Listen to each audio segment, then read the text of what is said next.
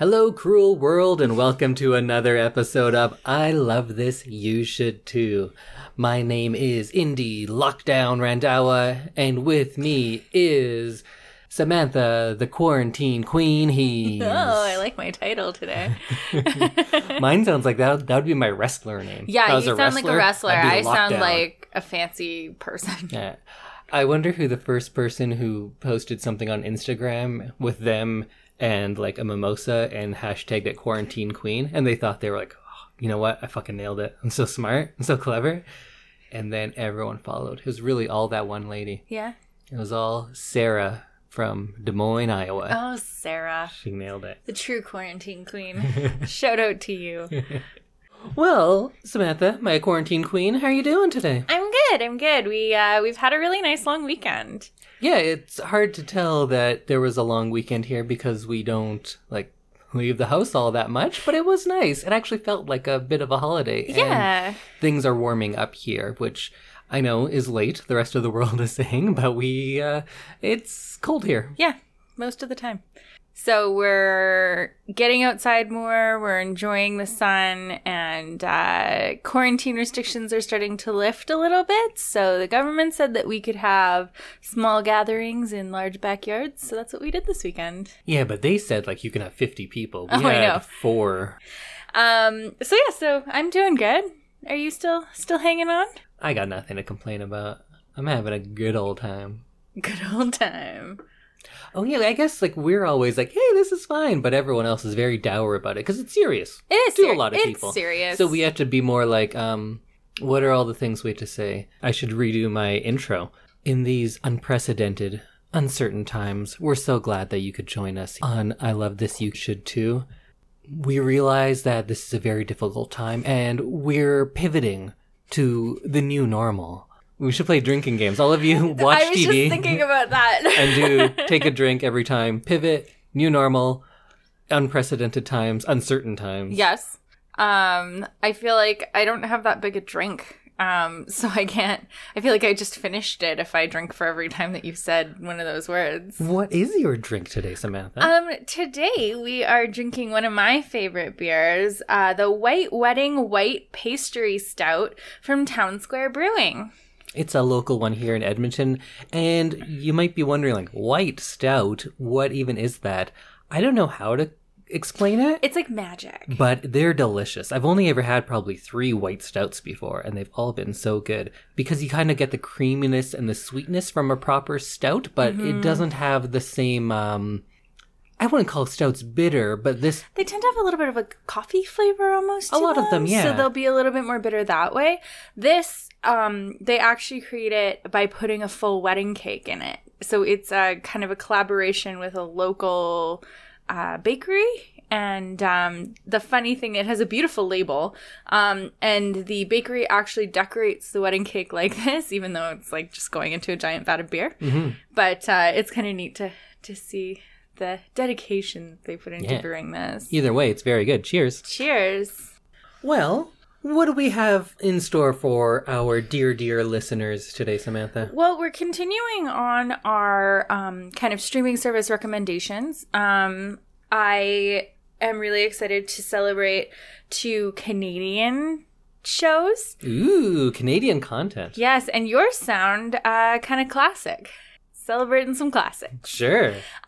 So, Indy, do you want to start us off with your first quarantine streaming pick? Sure. So we are going to head on over to Netflix. And I'm not sure if I just looked deeper into Netflix, but I remember a few weeks ago I said there's not a lot of great stuff on there. People think it's great. Yeah. But in the last while, they've released a lot of movies that aren't their own on the platform. Mm-hmm. And that's a lot of stuff I really like. So I am going to go back to the year of 2014 and a little bear named Paddington. Paddington. I am a big fan of the Paddington movie. If you're not familiar, Paddington is a bear from darkest Peru and eventually goes to London. He was in many books, had a cartoon series, and then this is a big live action movie.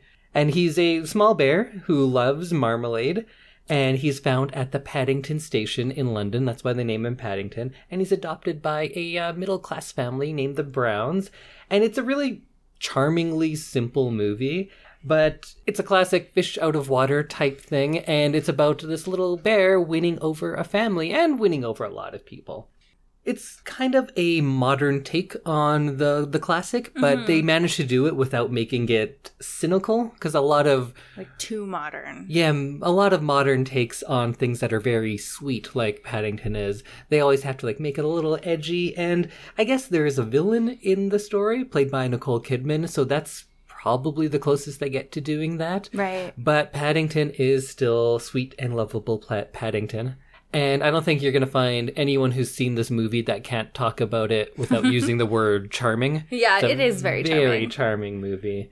And underneath everything, it does have like a good message about tolerance and acceptance. And really, the story of Paddington is an immigrant story.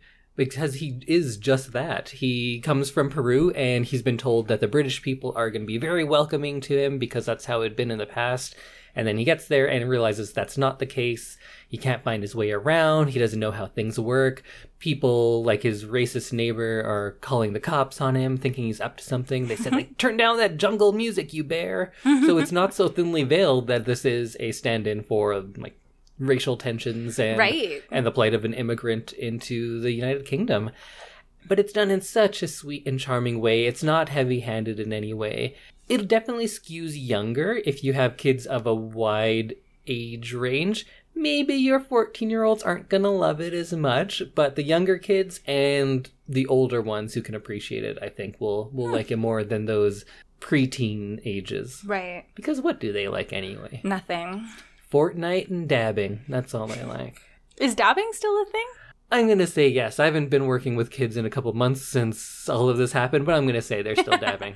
Okay.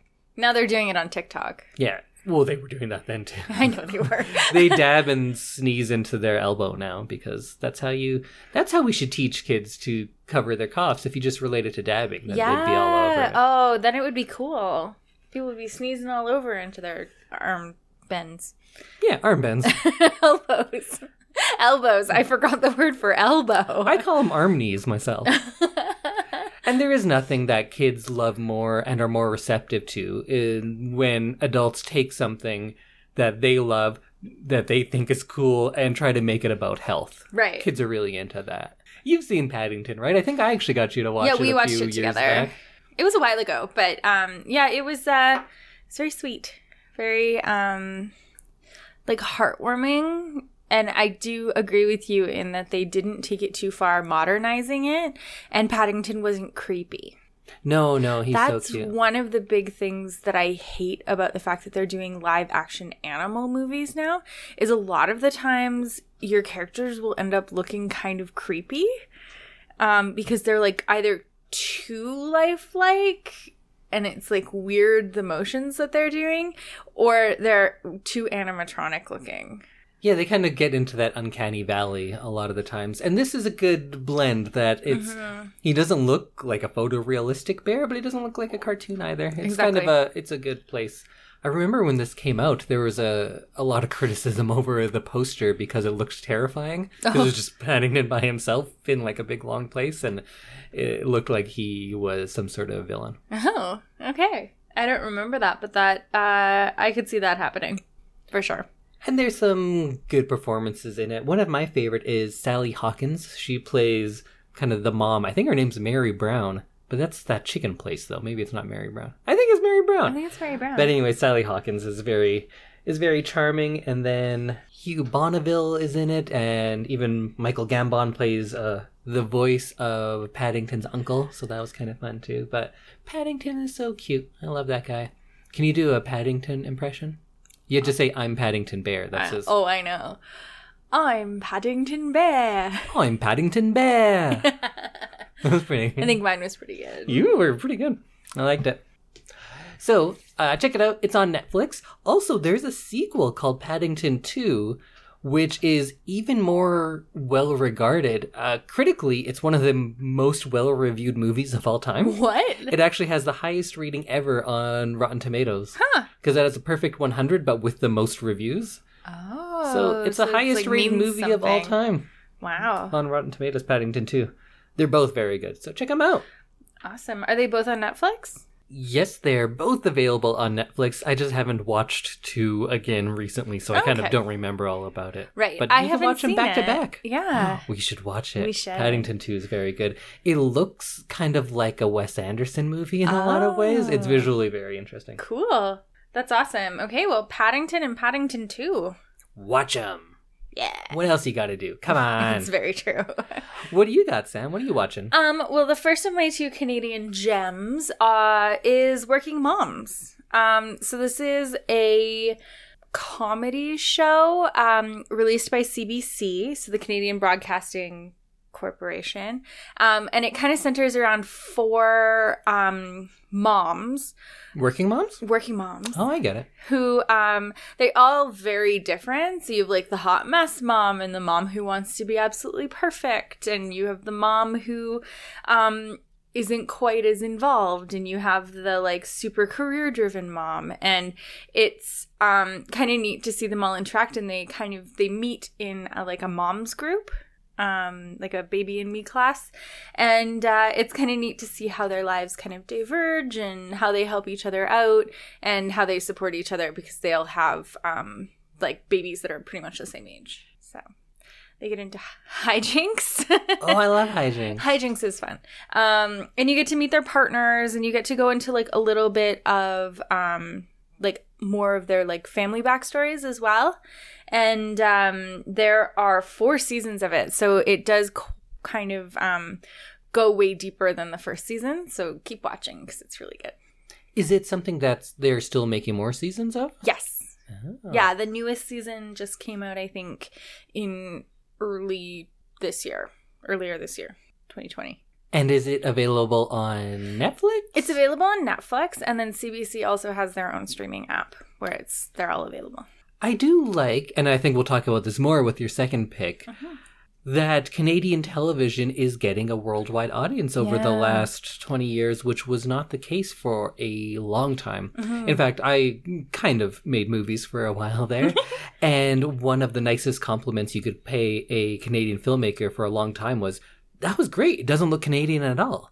But this is one thing I like about this show, is it is very Canadian. It's set in Toronto, and it's like very proudly Canadian. And I don't mean that to say that it can't be set in Canada. I mean that for a very long time, the production values of Canadian film and television were substantially lower. Right. And so to look Canadian were like... meant it was a very special kind of poor production. And now I'm seeing shows come up and they go, oh, this is Canadian, you must like it. And this is when I was living abroad, and I usually didn't give them a chance because they were Canadian. And then I watched them and I was like, this is legitimately good.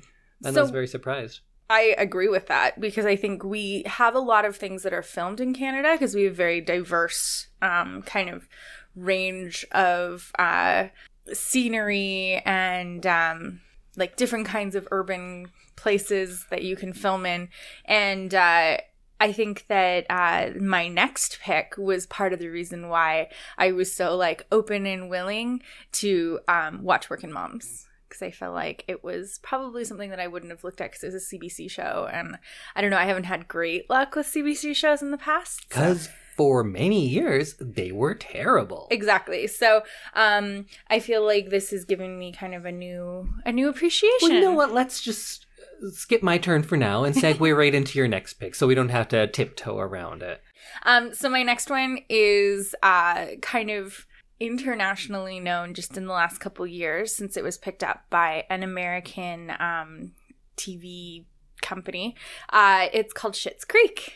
So this is one that both you and I have watched, and it centers around a very wealthy family whose business manager screws them over, and they're forced to move into their only remaining asset because it isn't really worth anything, and it's the small town of Schitt's Creek, which was bought as a joke for somebody's birthday, because they were that wealthy that like you could literally just buy a town and like never do anything with it, and it's just funny.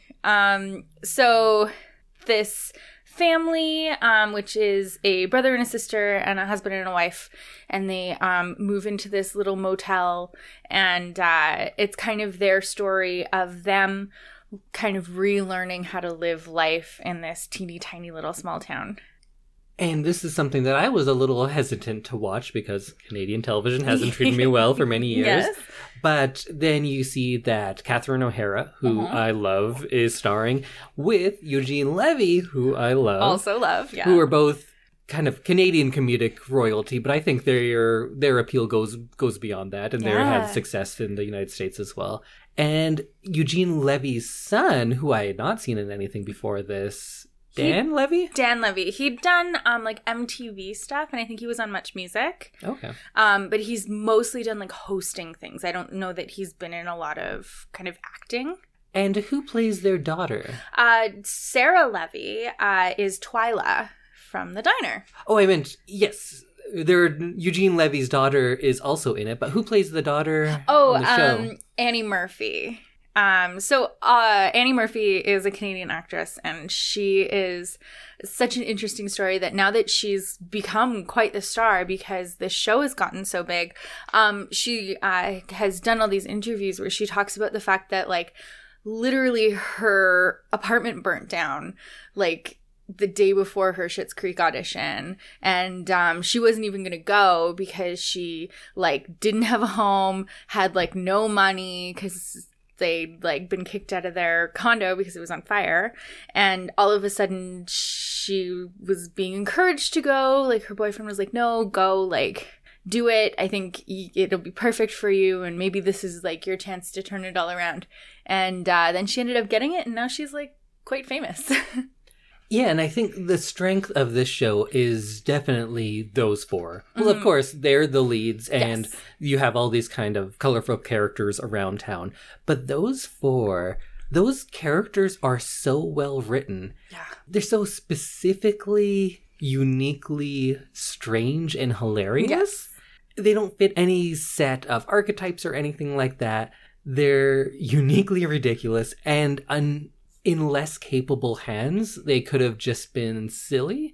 But those four actors give such strong performances that they're really able to elevate it into something that's just lovable and hilarious and ridiculous and all of those things together. They're, the four of them, all of them, do such great jobs. At any time someone asks, like, well, who's your favorite? It's so hard to pick. It's so and hard. Switches episode to episode, really. Yes, it does, because each episode will have kind of a different problem for a different character, and like the entire family will be in it, but you get focusing on each character, and it just makes you love each one of them a little bit more. And it's 6 seasons long. I haven't watched the last half of the 6th season because I'm just like not ready for the show to be over. Oh, interesting. So I have like 3 or 4 episodes left, and I'm just like I'm putting it off because I don't want this to be the end, which is like. And I'm sure the ending, having not seen it, it's going to be a very heartfelt and sad thing. I've heard it's really good. Because this show also has, I feel like I'm just kind of saying the same thing a lot of like, well, it has that, but it also has a heart to it. It does. But that's what elevates these shows, and that's why we're talking about these specific things. That it is a really heartfelt, sweet show at times, but also it's so ridiculous and hilarious. Yeah. It's really good. Good pick. I really enjoy that show myself. One of my favorite things, and I think this comes from Dan Levy being one of like the show creators, like with his dad, is that he created this world where nobody is judged for their sexuality or their preferences or like their quirks, and it's like judgment free. No one's like hateful or racist or anything like that. It's kind of like this ideal little world that is just such a nice place to kind of escape to.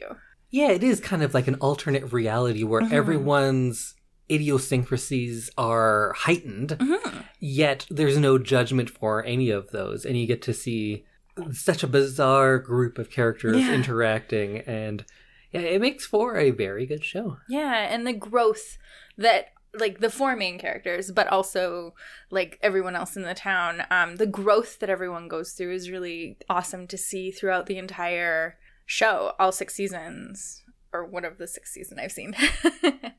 So I highly recommend Schitt's Creek, and it's one of those shows that I'll watch just an episode or two of every so often, just because it's like, it's a fun little escape, and it's like feel good.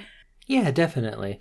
And it's really going to be remembered as a touchstone of Canadian comedy. Mm-hmm. Because although I think a lot of Canadian media doesn't do terribly well in the United States, I think we do have a great history of comedic actors and comedic shows. Most of them would then go to the United States and work on American productions. Mm-hmm. But all of those people that came from things like SCTV and Kids in the Hall, which we'll do on the show because I think it's one of the 5 greatest shows ever made. Oh, okay. But the goal always was to make it on a show like that so you can make it in America. Yes. So you can go to Hollywood. You can work on SNL. You can be a writer. You can be in movies. You can be the next John Candy or Eugene Levy or Mike Myers or Jim Carrey, whoever it is.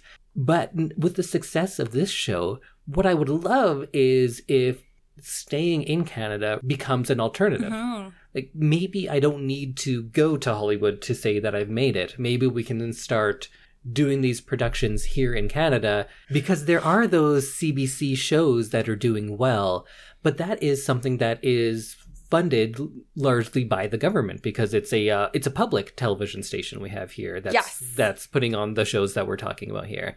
And I would love to see the private sector kind of go into that, to have films made here more often. But then again, our government here in Alberta, at least, recently said, like, we don't want any movies coming here. We're going to take away all of that funding. I would love to see not just CBC television shows do well, but people make successful films in Canada. Because I know I tried and failed, but maybe someone else can do it. I think it's really amazing because they're also being nominated for American awards. So I think that really speaks highly, and I'm kind of excited to see what else will come out of Canada and be very authentically Canadian after this.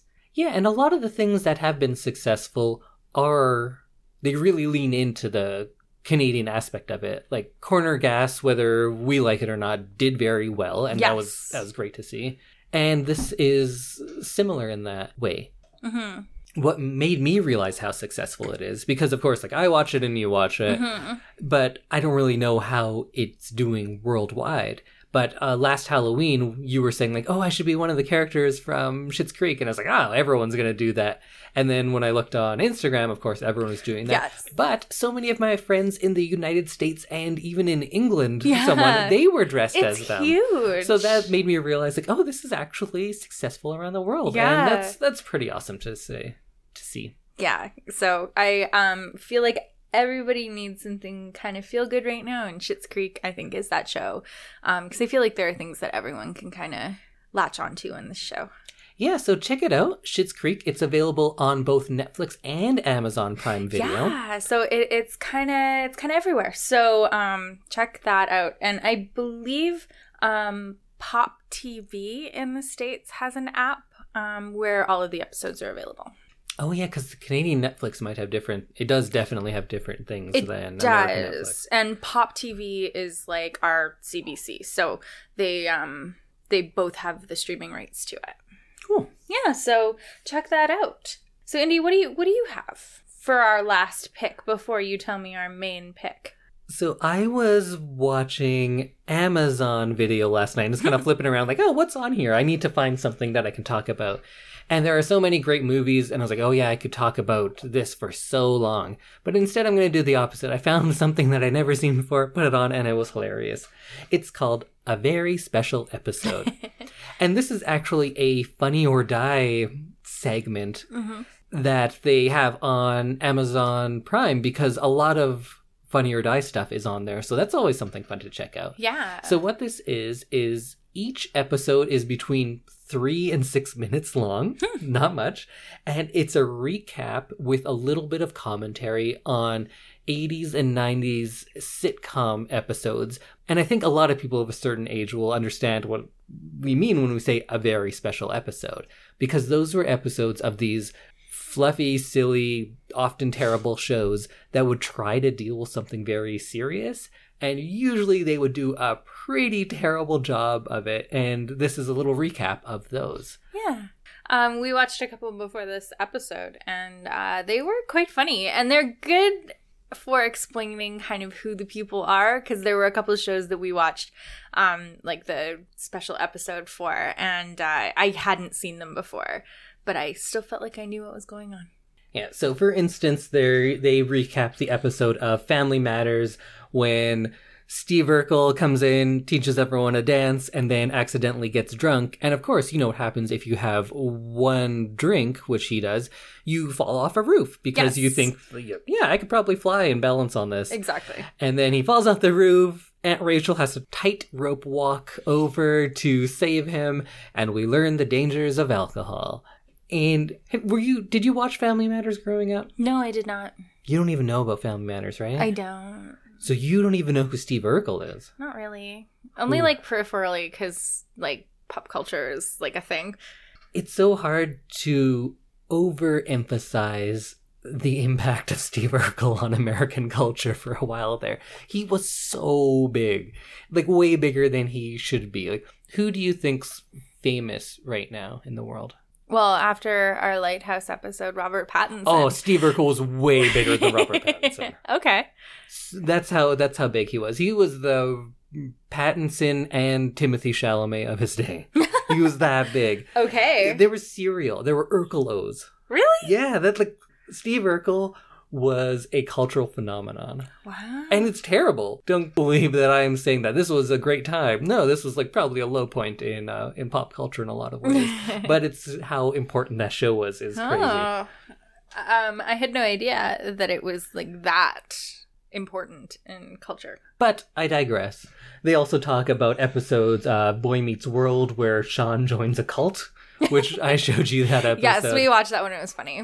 There's that time on Fresh Prince when Will gets shot and then Carlton's really grumpy about it and goes out and buys a gun and learns like, no, you don't have to solve violence. How's he getting shot in Bel Air? It's in Bel Air. It is Bel Air. There's also an episode of Fresh Prince where Will and Uncle Phil accidentally go to a, I don't know, brothel. And then he says, like, make sure you don't tell the women about this, which is, yeah, it's a weird thing to say. Yeah. But one of my favorites is there's an episode of Family Ties, and Tom Hanks is a guest star. He plays Michael J. Fox's Uncle Ned, and he's like a raging alcoholic. He pounds back like 10 beers, and then he's like, all right, let's go for a beer run. And it's the middle of the night, so Michael J. Fox is like, no, everything's closed. And he's like, all right, I'll teach you a little secret, kid. Watch this. And then he just starts pounding vanilla extract. Oh. And then he's like drinking maraschino cherries and stuff because there's alcohol in this. So it was so over the top and just insane. And then it's also a young Tom Hanks, which is really funny. Huh. And at one point... I love when you explain things and you laugh because you haven't even told me what it is yet. Would you believe there was a time in 80s sitcom television where a drunk on vanilla Tom Hanks would slap the shit out of a teenage Michael J. Fox? No, I would not but believe that happened on this episode. That's funny. Oh, it was crazy. There was that show Dinosaurs, which was a ripoff of The Simpsons, but everything's an animatronic dinosaur, where like the teenage boy gets like ripped on steroids and then starts like picking fights and everything. And I think he kind of roughs up a girl at one point, like his date, because he's trying to impress a girl. Right. So you need to get muscular. Oh, of course. Then he does too many steroids and kind of roids out on her. Wow. There's the episode of Mr. Belvedere when a kid has AIDS and it still has like a laugh track. So like they make assumptions, like one of the other children, because it's an 8-year-old boy has AIDS in this show. And someone else says like, AIDS, what are they? And then there's like a laugh track. And I'm like, oh, it's weird. That's not funny. It's not funny. Of course, they talk about what's probably the most famous, very special episode of all time. The episode of Different Strokes, where there's just a child molester, where he gets the boys like to come like, oh, you want to ride bikes? Yeah, come in here. Do you want some wine? Hey, kids love wine, right? And they get like all drunk on wine. And he was like, you know what? We should play Tarzan. You should take off your shirt. here's some pictures of naked people. And the kids are like, whoa. And it's just in this 22-minute comedic sitcom, and it's just about child molestation. That's crazy. There's also an episode of the Wayans Brothers show where Marlon, who's like an aspiring actor, his life is ruined because he smokes marijuana.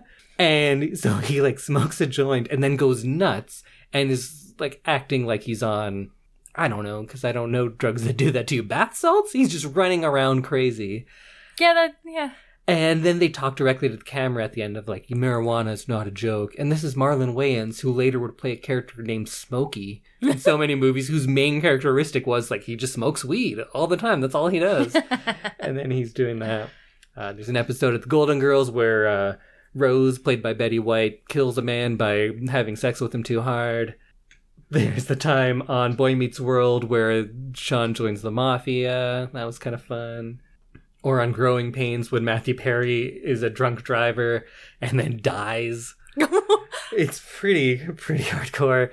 And maybe you've seen this one. There's an episode of Sabrina the Teenage Witch where they tell her, like, oh, don't have pancakes. Your family has a tradition of being addicted to pancakes. And she's like, no, that'll never happen to me. So she has some pancakes and then goes pancake crazy and starts taking everyone's pancakes, and she becomes a pancake addict. Clearly a stand-in for drugs, but it's so clumsily done. Yeah. It's bizarre.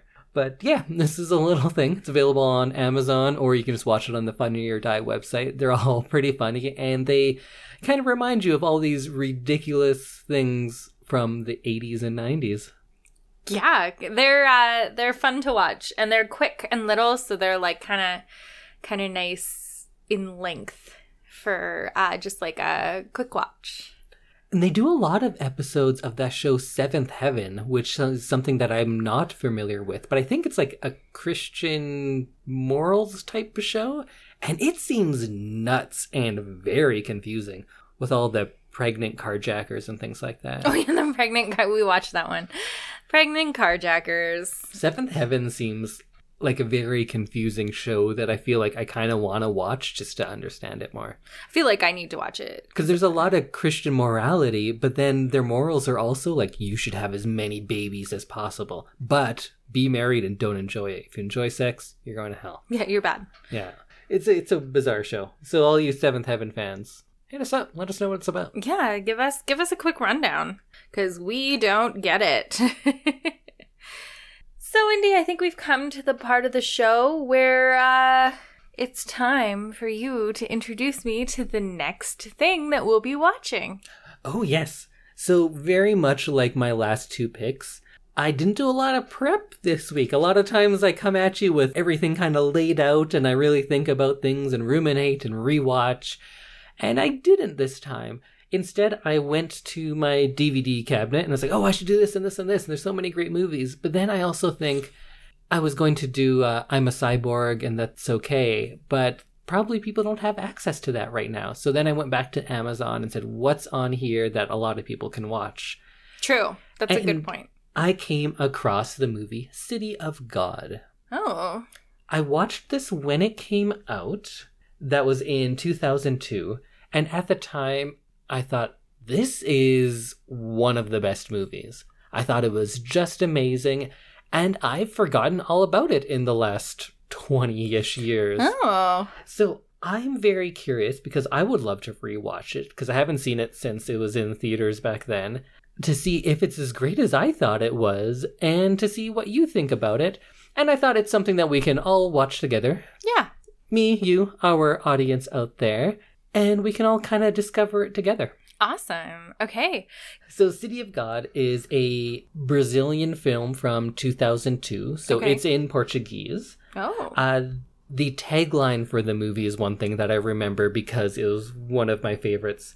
It says, if you run, the beast catches you. If you stay, the beast eats you.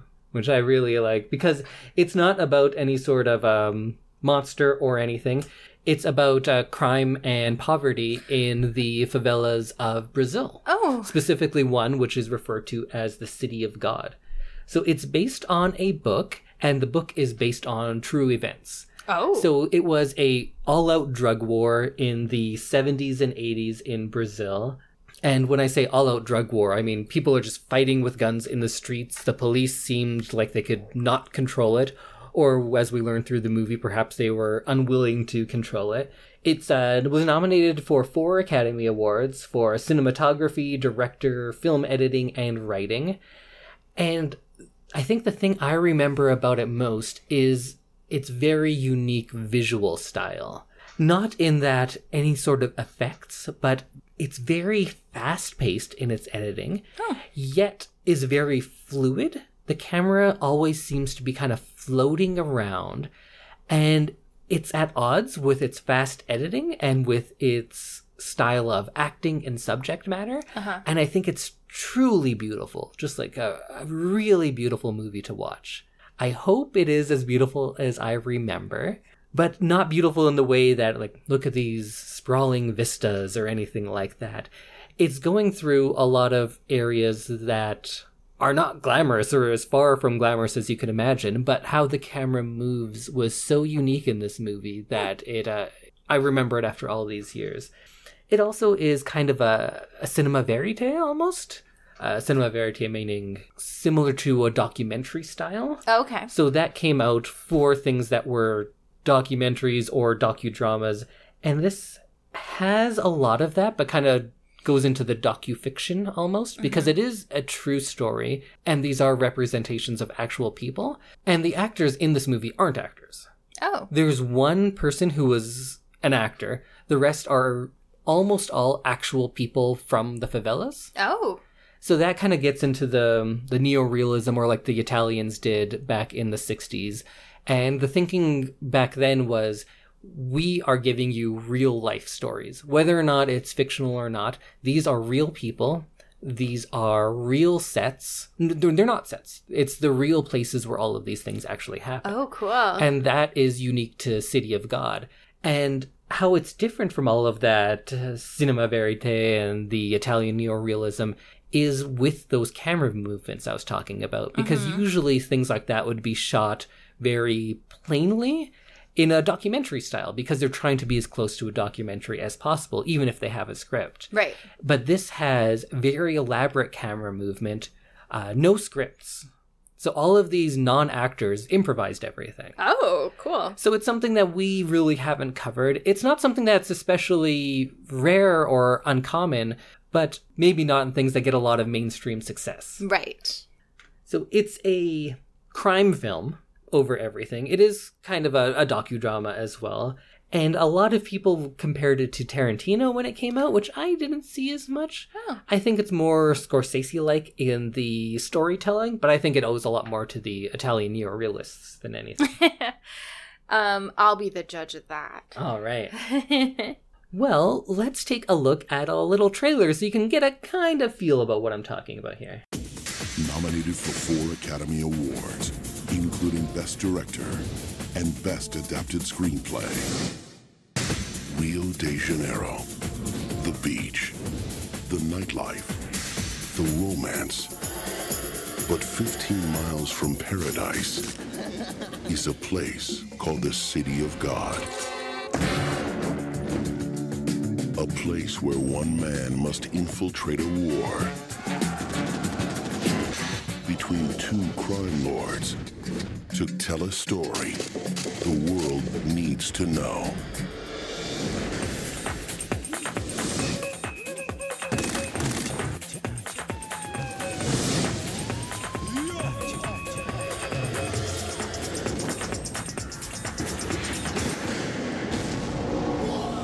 City of God. It looks very interesting. That trailer is so 2002. It is It's very like, 2002. In a world. It's one of those types, which... And lots of, like, flashing pictures. Yeah. I couldn't find a better trailer because the ones that kind of encapsulate the feeling of the movie more are all in Portuguese and wouldn't really work for the podcast. Right. But that does tell you what it's about. It kind of makes it too much like an action movie, which there is action. There's also violence in this movie. So that's a little lookout for everyone out there if you're not into that sort of thing. I think this does a great job of not glamorizing any sorts of violence, and they actually cut away, usually when that kind of stuff's happening. Oh. But it's a very violent story, including some sexual violence, so if that's an issue for you, maybe skip it. But it doesn't show anything, and I definitely don't think anything's gratuitous. Right. What do you think about it going in? What are you expecting? I'm expecting something probably more violent than I like, but I am open to new kinds of movies. But you love Game of Thrones and don't consider that violent. No. Well, it's not even 1/10 of the violence of Game of Thrones. Oh, That's okay. for sure. So I'll be fine. I think you don't even see people get shot, but it's implied. Right. And it also has a man whose name I can never pronounce. I think it's Seu Jorge. And he is a fantastic musician. And he did this whole album of acoustic Portuguese covers of David Bowie songs. And he's featured in The Life Aquatic, most famously. Oh. And he's in this, so it's really cool to see him. Cool. But this was before he had been in any sort of movie, I think. And there's only one of the characters who was actually an actor. The rest are just people that they found. That's so neat. Yeah. That's such a cool concept for something that is like so very specific for like what it needs to look like and what it needs to feel like and kind of the atmosphere. I think using real people for that is kind of neat. Yeah, because when you think about it, it makes the most sense. If you're telling a real story that happened in a certain place that involves certain people, if you could get people from there and just go to that place, why not do that? Exactly. But I guess there are all sorts of reasons why not to, but I'm sure it fails a lot, but this case I think was a great success. So I'm really interested in watching this one again. It is very well regarded because I was wondering, did I just love it because I was a teenager just starting into film production and that kind of thing? But a lot of people regard it as one of the 100 best movies ever made and that sort of thing. Wow. So I'm really curious to watch this again. Yeah, I'm excited. I love when you pick movies that you haven't seen recently. Because I know we'll both sometimes rewatch something just to make sure that it's like what we want to use on the podcast. And I think this is kind of neat to rewatch something that you saw way long ago. It's funny because I had a list on my phone of 60 movies that I love and would love to talk about. And then for some reason I was just like, I don't want to prep all the stuff about that one, why it's so great. So let's just go into this one blind. I think it's going to be good. Okay, excellent. So City of God. City of God from 2002. You can check it out on Amazon or probably all sorts of other places. I'm sure. Or you can come over to my place. I have the DVD. You can borrow that. Yeah, we'll pass it down off the balcony to you. Oh, yeah. Well, I hope everyone has a great week, and we will see you back next Monday to talk about City of God. See you then. Bye. Bye everyone.